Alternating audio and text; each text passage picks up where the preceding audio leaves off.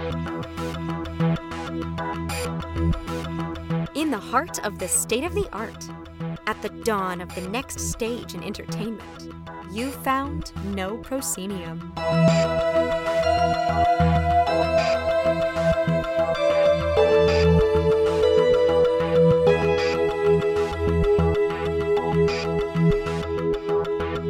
You have indeed found No Proscenium, the voice of everything immersive. I'm your host, Noah Nelson, and welcome to episode 422 of our ongoing exploration of the immersive cosmos and the first podcast episode of our 10th anniversary year here at NoPro. This week, we're very happy to have Eric Garcia and Kat Cole, co-directors of San Francisco's Detour, here to talk about what they have on tap for the first half of the year, including The Twilight Aristocracy, a workshop production coming up in March of a companion piece to last year's hit We Build Houses Here, and the Devised Theater and Drag workshop series that the company is running this month.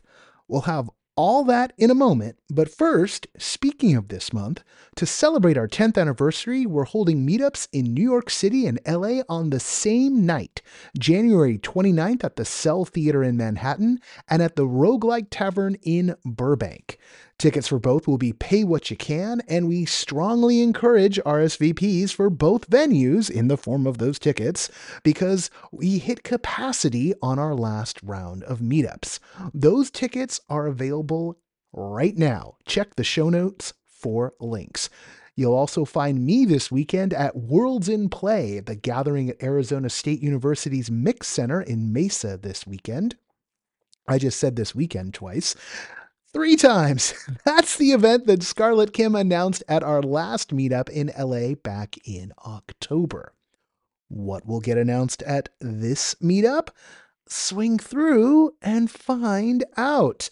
NoPro backers get first crack at tickets to these things and access to our Discord where you can connect with fans and creators, including those who are attending Worlds in Play and who are at last year's Immersive in Denver, the next stage in LA, and at SummerSlam. Oh wait, sorry.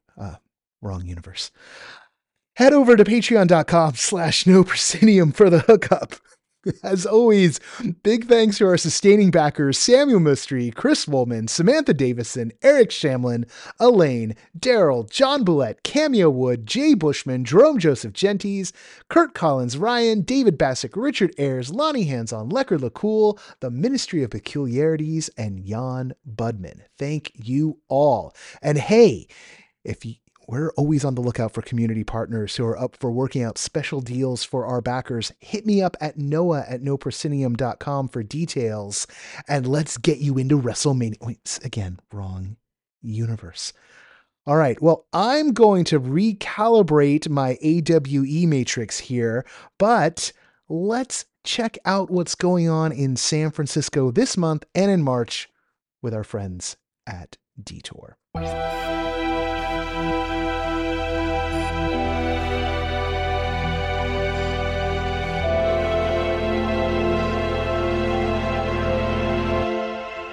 Joining us today are Erica Garcia and Kat Cole, co-directors of Detour, the San Francisco-based performing arts company whose website says everything you need at a glance in big, bold letters. Devised theater, dance, drag, immersive. In 2023, they brought us We Build Houses Here, and this March they will be workshopping a new production, The Twilight Aristocracy.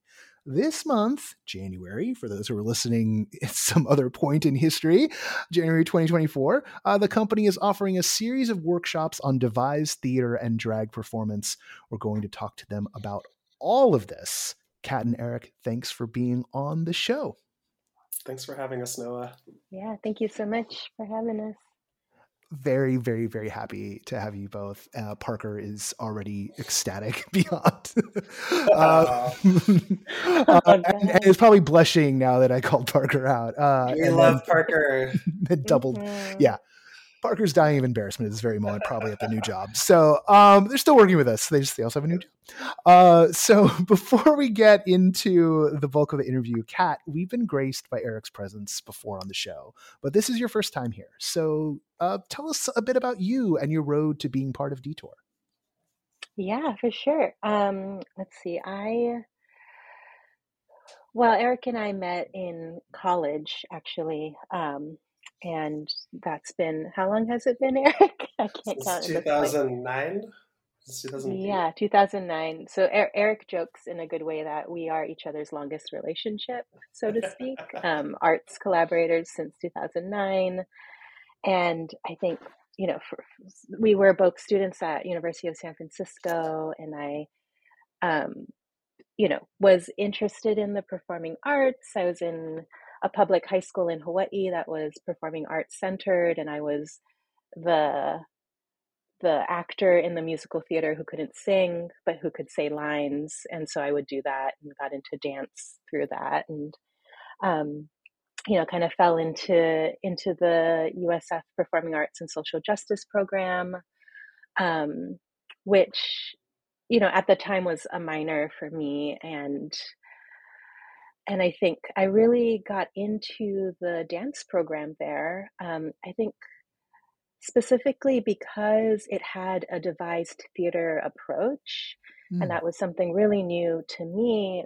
Previously, my assumptions of dance specifically was kind of repertoire, ballet background kind of thing, and for me, as someone who I have a deformed left foot, I can't do ballet, quite frankly speaking. And that was never accessible to me. So there was something about the devised theater aspect of the program at USF through dance that actually made it feel like, oh, I can have a voice in this. I can cultivate, whatever artistic practice that I want, and it doesn't have to fit a certain kind of standard, so to speak.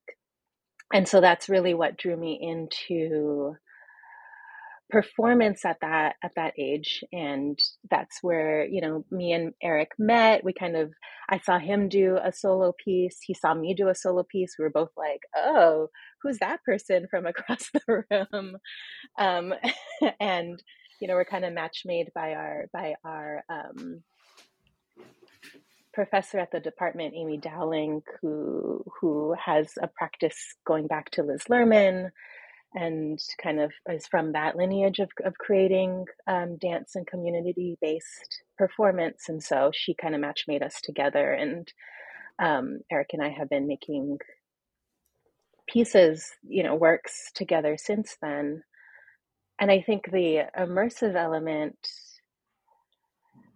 kind of came up for us within the last 5 or 6 years, and kind of grew just out of our own growth personally as human beings in this world, trying to make an impact, and as our interests progressed, and yeah, we've been kind of experimenting with that form since our first production back in 2017.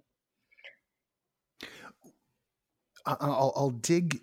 I think I'll dig really deep later when we're talking about the devised workshop, about what you've brought forward from your USF days. But before we go into that section, which I think is going to be where we spend a lot of time, to serve everyone's listening, we're going to get not academic nerdy, but practicinium nerdy. Eric, I take it We Build Houses Here was enough of a success for you that you're back at the immersive grind again. So what's cooking with the Twilight Aristocracy and this workshop process you're doing with it? Yeah, Lord have mercy. I'm still glowing from We Build Houses Here. It was such a beautiful project and process. And I mean, the ego stroke of sold out run is just, a drag queen wants nothing more. So I'm just still glowing from that whole project. And as Kat and I were thinking of what the next project was, we were, a lot was sort of floating up in the air. Is it remounting We Build Houses Here? Is it trying to find a building to build a new show in? Is it workshopping? So there was a lot of things that we were chatting about, and for a variety of reasons, the workshopping of a new piece sort of made the most sense. And we were like, okay, what would make most sense energetically and financially in this limited amount of time? Because as a reminder, We Build Houses Here took about 1.5 years to make. And at this point, if we wanted to have a show happen in the spring, we were already behind. So it was like, okay, so like with this limited amount of time, what's possible? And so it really began with this idea of like, okay, with these limited resources and limited time, let's take We Build Houses Here as a starting place, and let's build the prelude to We Build Houses Here. So the Twilight Aristocracy, as of now, which doesn't exist yet, we're going to be starting rehearsals very soon. The idea is that it's a secret society of queers, and we have a meeting space, which is at the General's residence at Fort Mason Center for Arts and Culture in San Francisco. And folks that are coming to this show are a part of our secret society, and the meeting is a somewhat of a goodbye party, because the secret society found an island not far from SF that looks identical to SF, but it's a little better, a little more utopic. Little do we know that we will get shipwrecked en route to this island. But the idea is that this whole show is the scheming up of this escape to a better place through this, like, the inner workings of this like clandestine operation with a bunch of like queer self-determined elites. So yeah, that's the beginnings of the ideas that we're playing with now. And the building itself, like I said, is at the General's residence, which is like a 3-story mansion in the Fort Mason Center, and it is just, there's so much character. I mean, it's night and day from building a show in a nightclub at Oasis in Soma, and now we're in this like extremely historic old building with so many rooms and nooks and crannies, and it's really, really special. Are they being hella precious with what you can and can't do in this space? Because I know sometimes as historic, you know, it can be like, oh, all the furniture's, like, we've picked it out special, so no one touch it, or is it a space that you're really getting a chance to play with? I mean, I'm not going to tear apart the walls or anything like that. Yeah, no. We love Fort Mason. They're being really amazing, and they've been really clear with us that the space is like a historically preserved site, and it's like owned by the National Park Services, and they have, I don't know if this was for us specifically, but I giggled when I got the contract. There's a little line item in the many-page contract that's bold and italicized, and it says "no glitter." And I was like, okay, calm down. You probably need to put that like into the ticketing thing too. Like there's a friend of mine who like, point. Yeah. There's a friend of mine, anytime I'm like within 5 feet of her, I know I'm going to be like glittered. So I just accept that. It's funny that they did a production of Fefu and Her Friends here in LA at the Hollyhock House, which is like a Frank Lloyd Wright. It's actually a UNESCO heritage site. Like It's been deemed that.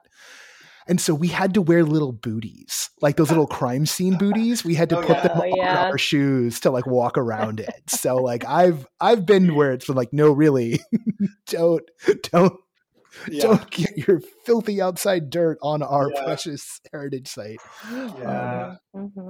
But it's also wonderful. I mean, there's nothing like getting to be in one of those spaces as either an audience member or an artist, because they talk. Right. They start suggesting things to you in a real way. So that's super exciting. Yeah. We're super excited to be there. So you've got a series of workshops coming up this month, like I said at the top, and it culminates in a 2-day devising immersive theater workshop.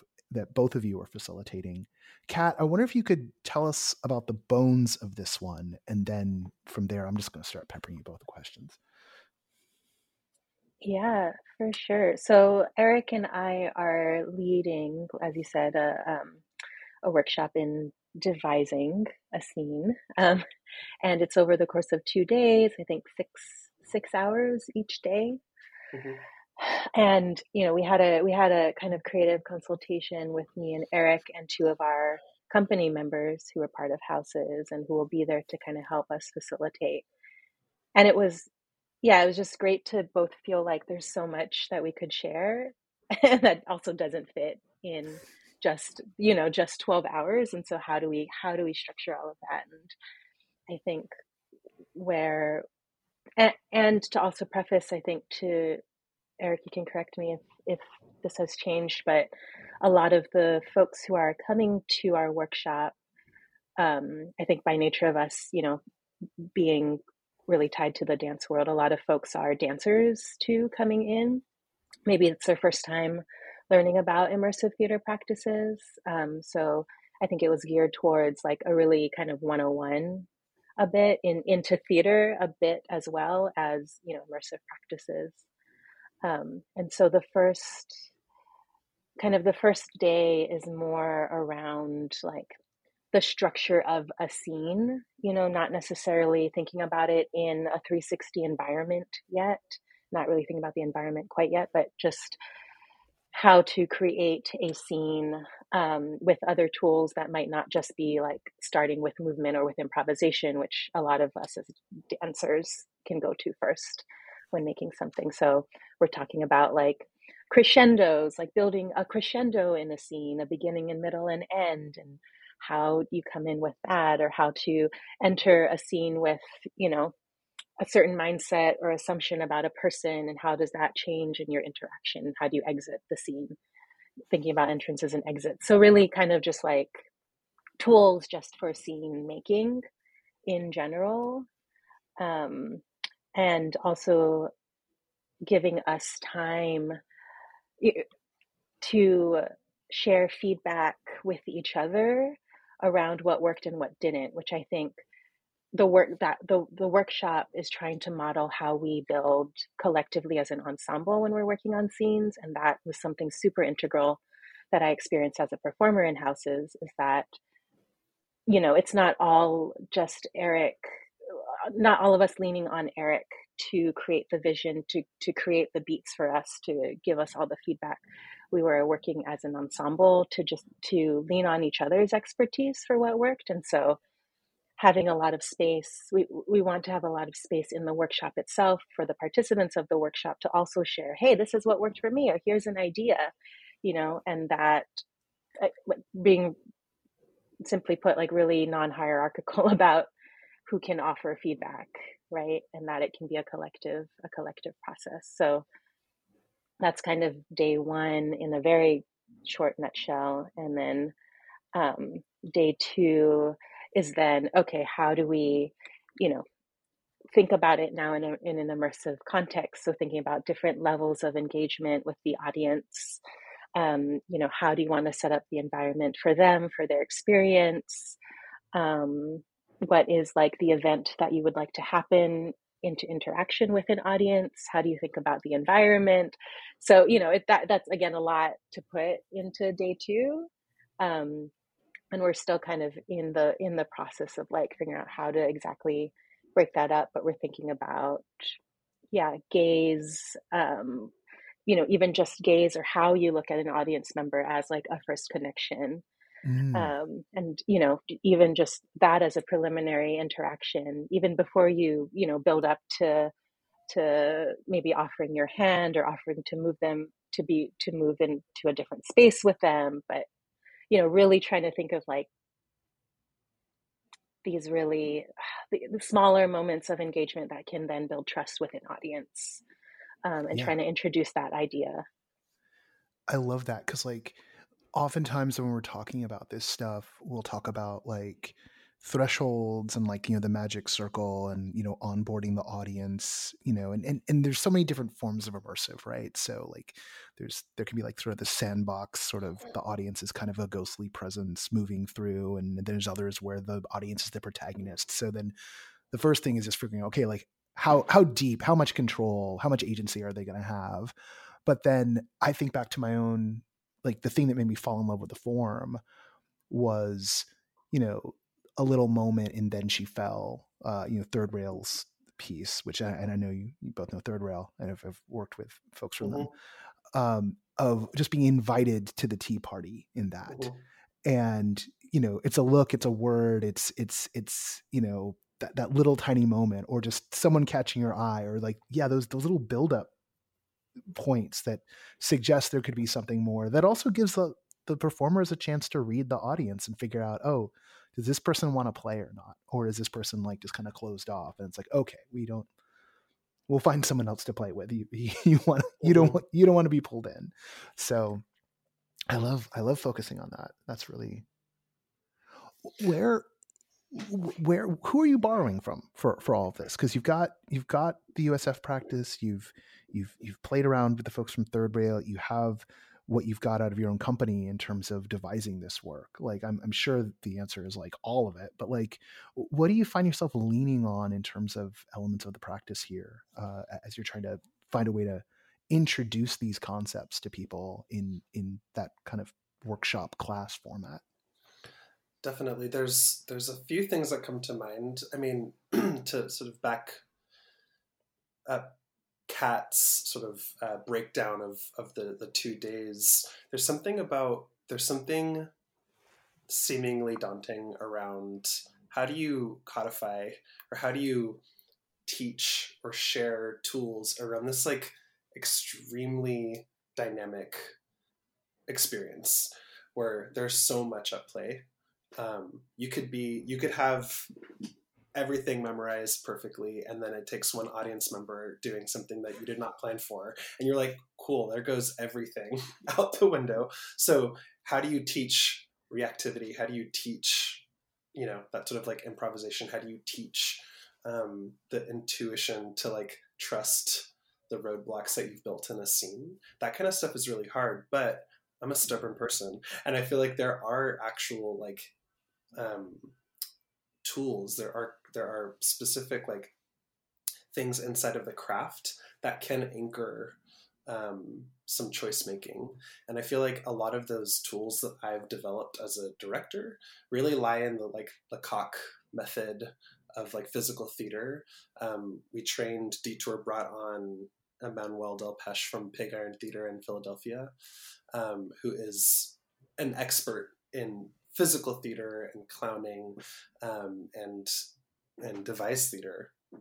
And so she talks a lot about like Kat was saying, there's a lot in there around touch and gaze and tension and proximity, these like really basic things that you can actually exercise and try out in a workshop setting. So then you're like, oh, this is what like the degrees of intensity are with touch and gaze and tension, and how that might impact the objective of my scene. So it feels like we reference a lot of what Pig Iron does with Lecoq. We're going to be training actually in a month with Del Arte, up in Northern California. They're coming down to SF to train with us, and they're another prime example of like a group that really centers ensemble creators. They do a lot of mask work, right? Commedia dell'arte. So if the face is neutralized, how does the body express? And I feel like there's so much, I think that's why dancers really gravitate towards immersive theater, because there is so much body knowledge, and people are clocking that, whether they're conscious of it or not, they're clocking the signals that the performer is doing with their body. And it takes a really intelligent performer to be that aware of what their body is telling the audience to do. So I feel like there's a lot of stuff in there that is that can be broken down in this sort of like, hey, let's bring your body to a level 0 tension. Okay, now bring it to a 7, right? And then to Kat's point, and then how do you make that immersive? So like, how does the environment around you start to match that? How do you try to bring the environment in that same consideration? I think that's where it starts to go into this immersive place. Some of the other like points of reference that we have, I feel like I've just been such a nerd about Frantic Assembly in the UK. I feel like there's such I associate them with like when I was graduating college. Like I have their books. They do such incredible physical theater, and they have a really beautiful pedagogy around creating work as an ensemble. Some of it now to me it feels really proscenium heavy. Like it is really geared towards a stage. And so part of me is like some of these things don't resonate as much anymore. But as far as like an ensemble skill building, they have like incredible resources for how to like get a group working together and how to be like, okay, you want to make a show about this idea. There's a bajillion ways you can go about it. So here are some like things that you can shoot that idea through physically to get your ideas pumping as a group, and how to like split up a room of people to be like, all right, you 5 groups now generate scenes and let's see what happens. And so I feel like Frantic Assembly has a lot of amazing resources out there that I tap into. I'm like taking notes on cards and just like this is like fantastic. It's like, this is a little seminar that I've tricked you both into like giving me. We will send you an invoice after this for the fee. No, I'll send you a marketing invoice. No, right, exactly. It'll be the exact same amount. Invoices in the night. So yeah, the invoice is a ticket to the show. Yeah, exactly. Oh my goodness. Yeah. Oh, wow. I hope I can get my butt up there. Like, travel situation is interesting right now, but right now, I'll go on the record. This is not just me like, blowing smoke. Like if I could for this like 6 month, if I could pick one thing that I could definitely like run off and go do under my own power, it'd be to like catch this workshop production y'all are doing. Cause Parker was so over the moon with the We Build Houses here, and just seeing from the start of how y'all were talking about the work, like, it just got my spider senses tingling. Like I knew there's like a thought and a care to the practice and a granularity, because there's a lot of folks who take stabs at doing immersive work, and sometimes it winds up being kind of like when people are trying to make like a team lab art installation when all they've seen is like Instagram photos of a team lab art installation. And so they're like, oh yeah, we can do this. Someone told me how Sleep No More is. And you're like, yeah, it's not the same. And then, but to hear, one of the reasons why I'd say this feels like a seminar is like, you're dropping some names and I'm like, wait a second, like that's familiar. Oh, right. This is what so-and-so. So I was literally like checking, it's like Liz Lerman. Wasn't that what Shannon sent me something from there? And like, is she at ASU right now, or I'm about to go visit? So it's that little part of my brain is like clicking together, and it starts to feel like, oh yeah, there's this order to this universe that is often kind of obscured to everyone, even everyone who's inside the practice, like just don't know where all the lineages are coming to, and y'all are working out on this edge and managing to kind of smelt things, like forge things together. That's not really a question. It's just this observation. Yeah. It was what Eric was saying too. It's something that it's not codified for me yet, but I was interested in this question as we were building houses. That we were, for that, one of the contributing directors was Cornelius, who comes from the drag world and theater, and was so interested in kind of, I think Cornelius is really working in interesting ways to kind of codify what drag does, what that offers. And, Eric and I both also being in that world, and I've just been kind of evaluating, like, yeah, how drag has challenged and made me grow as a performer, as a responsive performer, as a performer attuned to what the audience is giving me, to what the audience might be down to do with me in the moment. And I haven't Mm. decided, I haven't like preordained what that is, you know? But I think there's something about that practice too that feels exciting to continue exploring, especially with, yeah, with the community of artists that we get to, you know, have the benefit of being with, who also, some of them come from a drag practice. And I feel like there is some oh my gosh, overlap, but some kind of feeding of each other within immersive world and drag, that I feel like that's where I come in sometimes with it. And you know, there isn't like formality to the practice yet, or a way to like teach that in a sense, but it's just an exciting edge for me to continue thinking about as we kind of keep going down both of those worlds. Janine from Third Rail, Janine Willett, is an angel. She came over to SF and led us in a workshop, as you mentioned earlier, Noah. And she shared this idea that really stuck with me, and it was this idea that in maybe more proscenium style work, the artist and their ego is the thing. That's the thing we have to care about. If they're not feeling the performance, we don't feel the performance. In immersive worlds, the audience's ego has to be the thing. And so the craft and the design that goes into a scene, you have to, she talked about, like, I may be putting words in her mouth, but it was like death to the like artist's ego, basically. It's like, that is like, that can't be the thing that drives a scene. Is like, Mm-hmm. is my whole scene going to be witnessed? Is it entertaining? Is it like, am I looking good doing this? Is it interesting? Like, all of that stuff doesn't matter if the audience isn't with you. And to Kat's point, it feels like that, like, drag has this like without having named it prior to this, like, there are things baked into that art form that are more in line with that, where it's like, yes, at surface level, it's like, I got dolled up, I'm asking for affirmation. Like, on surface level, there is that ego, right? But beyond that, like, the engagement that happens on stage is so different. It's like so directional with the audience. Mm-hmm. And It's not, intimate, it yeah, feels like. Sorry. Yeah. yeah, totally. So there's like, the rules of engagement are so different, and it really informs how you then move forward in that number or in that, on that Mm-hmm. stage.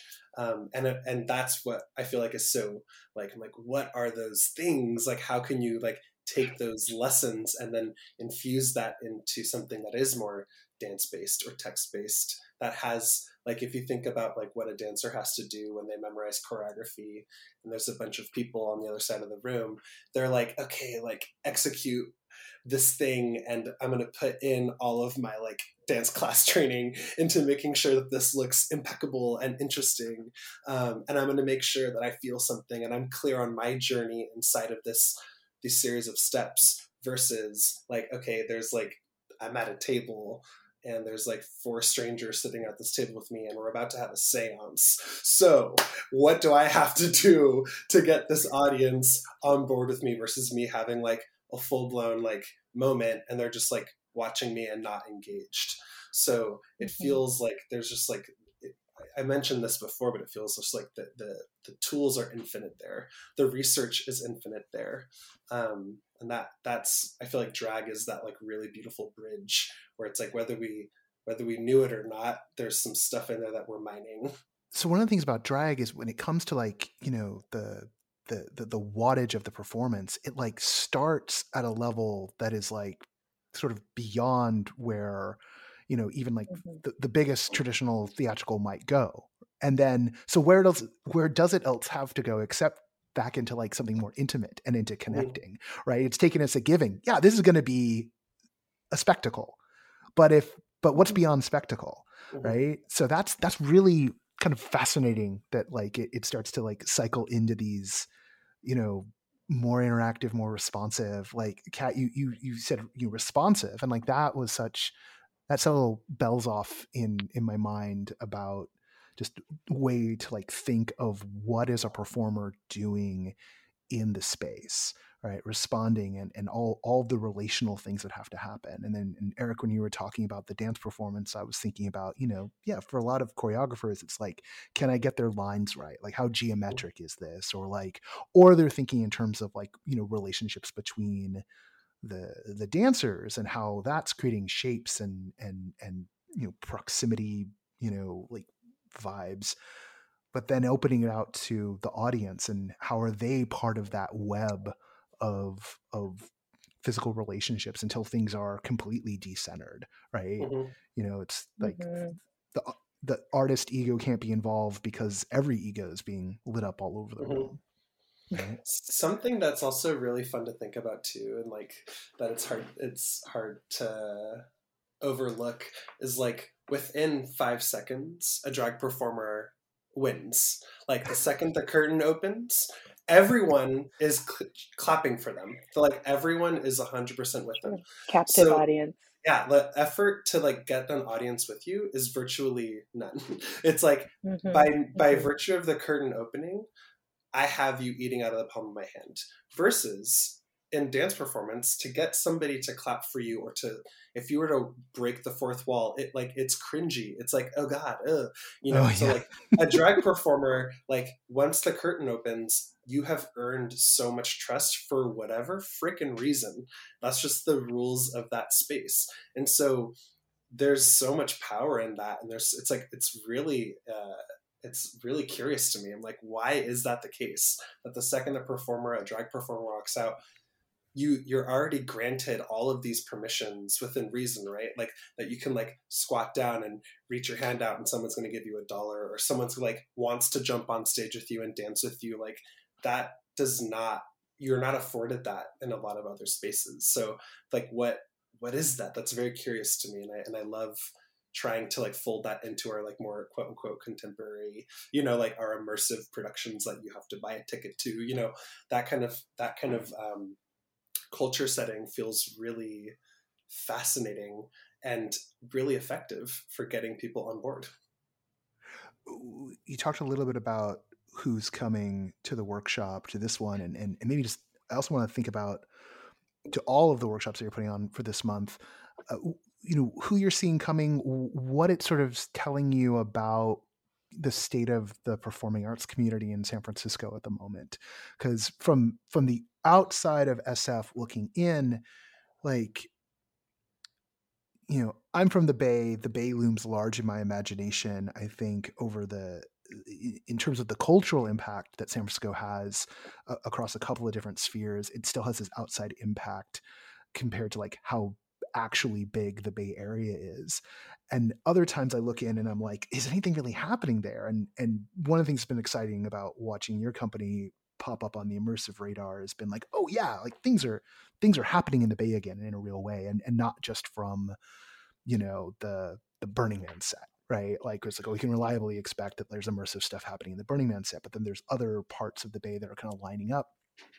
So how do things look in terms of the creative community in the Bay right now, at least from the perspective that you have of who's coming through and who's showing interest in the workshops you're putting on? I'll say that with this workshop intensive series, this is our first time offering anything like this. And I was talking to Kat a couple days ago. I'm just like so floored at the response. Like I was expecting a small handful of folks to be interested in this, but we have over 65 folks that have reached out and have signed up for this intensive series. And I'm just like, whoa, like so exciting. And the range of folks, there's 4 workshops over 5 days. There's writing for device theater with Brian Thorstensen.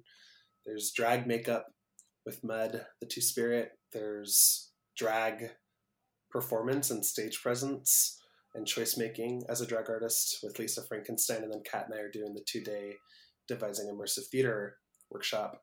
And so the range of folks is exactly what we want. It's exactly who we're trying to cultivate in our performance spaces and our workshops. So the majority of people, I would say, are like either drag artists that are like starting to expand their practice into this maybe more theatrical or movement-based approach. And then there's a lot of like movement-based artists, dancers that are starting to be like, what does like scene, like whenever I talk about scenes to dancers, they're like, oh, what? Like that, like it's just like, you mean a section? I'm like, no, a scene. Like the elements that go into a scene are different than like a dance section. And so I feel like there's that growth edge there for dancers. And there's also just like, you know, Kat and I will go on for days about this, but like there's drag is hypnotizing. People are just like really curious to like embody that and to be inside of that practice. So there's a lot of folks that are like, I am just very curious to be in this makeup workshop and just to like find out what my persona is and see what happens to my physicality when I have a face full of insane makeup. Like that is a very luring thing for folks. So the workshop, really, the series is bringing a ton of folks together that I don't think would otherwise be taking a workshop together, to be honest with you. And it's exciting. And in general, I feel, based off of how houses went, you know, we have such a, you know, we only have our perspective, right? But it feels like there's a hunger for this type of performance to be happening. There's been such an amazing turnout and sort of community that has been built from that show. And I can't help but feel like that folks are really craving more of that here.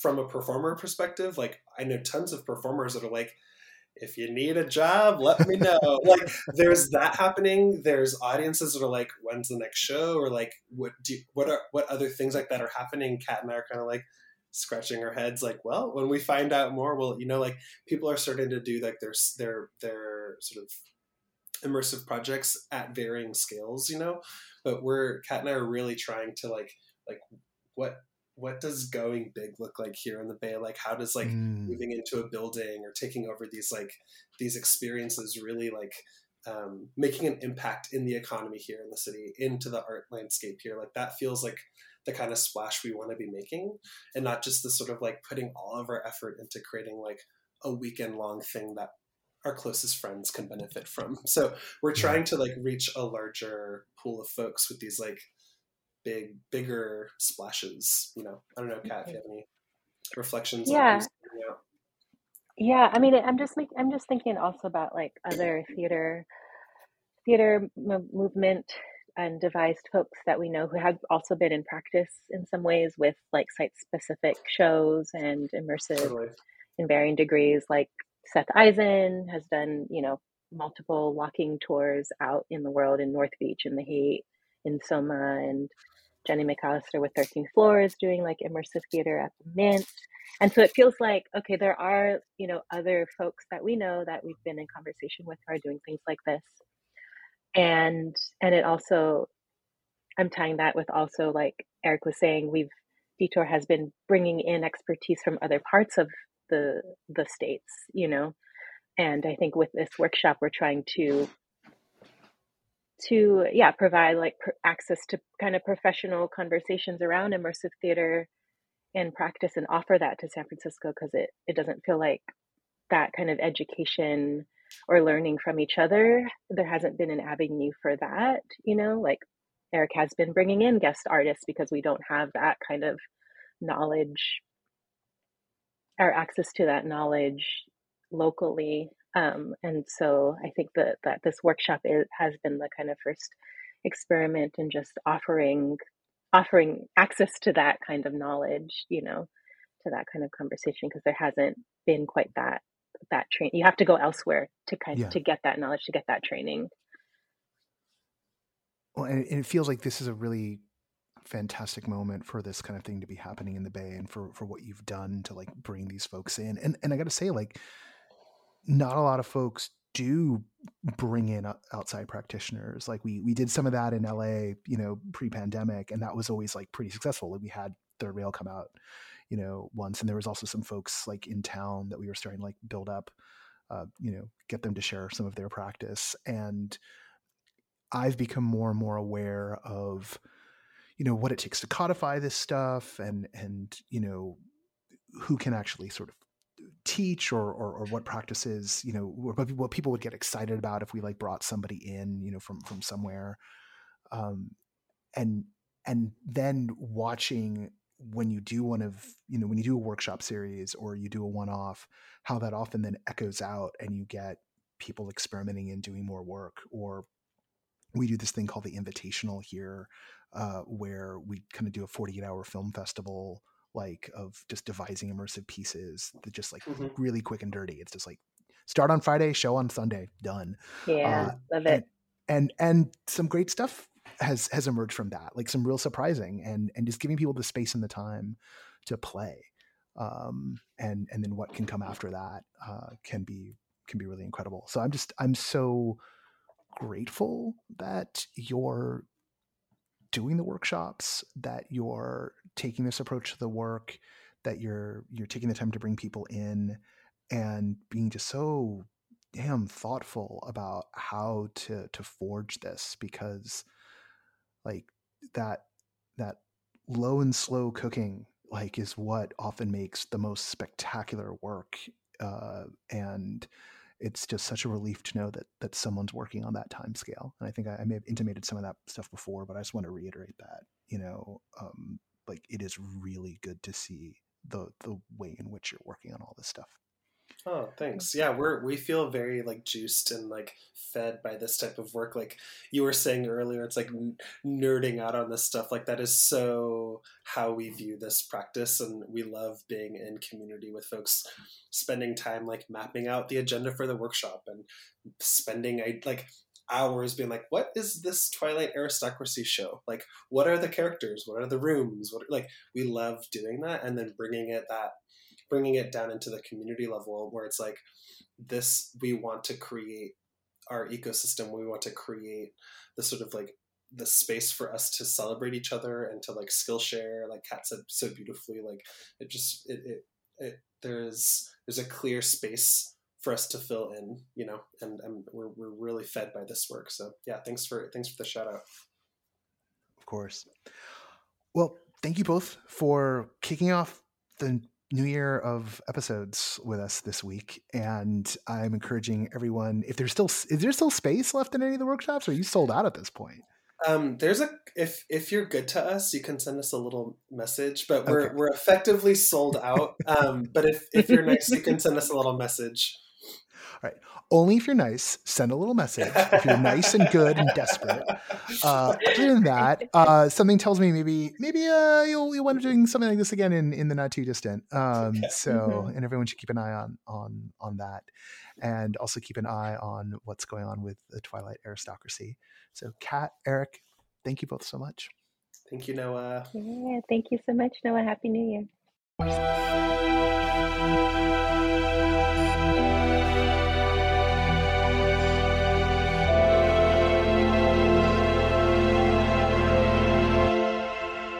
Once again, I want to thank Kat and Eric for being our guests on the show this week. Check out everything that Detour has going on at detourdance.com. You'll also find that in the show notes, along with links to the meetups and all the other stuff that's going on right now. You might be listening to this walking around Worlds in Play. Don't know why you'd be doing that, but if for some reason you are, come say hi to me. Or hopefully you did say hi to me. Maybe you're listening to this after you were at Worlds in Play, and you're like, oh yeah, I said hi to Noah. Well, this is me telling you to tell past you. See, it's a little loop there. I'm in this weird bouncy mood because I'm recording this at like 10 o'clock at night on Tuesday because it's a travel week and yada yada. And I don't know. I the whole bit where I like ad-libbed about SummerSlam just got me all jazzed up.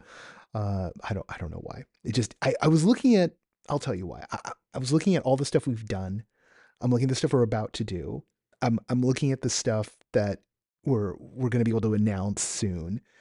And it just started to feel like like it was the wrestling calendar. Oh man. Maybe I watched a fair amount of Dark Side of the Ring over the break. Um, I also played Alan Wake 2 over the break, which is absolutely incredible. And I wish I could get the people at Remedy on the show. I don't think that's ever going to happen. I should just try. I should just try, really. Because there's a whole, like, there's kind of a reference to Sleep No More in the whole thing. There's a whole level set in an immersive theater venue. I'll put it that way. And just the way they play with space and time and just thinking about stuff, it's very much an us thing. And that game is very much a me thing. I've long loved the games from the folks at Remedy. So that goes a long way there too. All right, enough of that. Let's get you into the rest of your weekend or week or whenever it is you might be listening to this.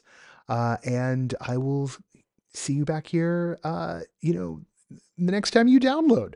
The associate producer of this podcast is Parker Sella. Music for No Proscenium is by Chris Porter of the Speakeasy Society and Solar the Podcast. Special thanks to Siobhan O'Loughlin for voicing our intro. The No Pro Podcast is written, edited, hosted, produced, and mixed by yours truly. I'm Noah Nelson, and until next time, I'll see you at the show.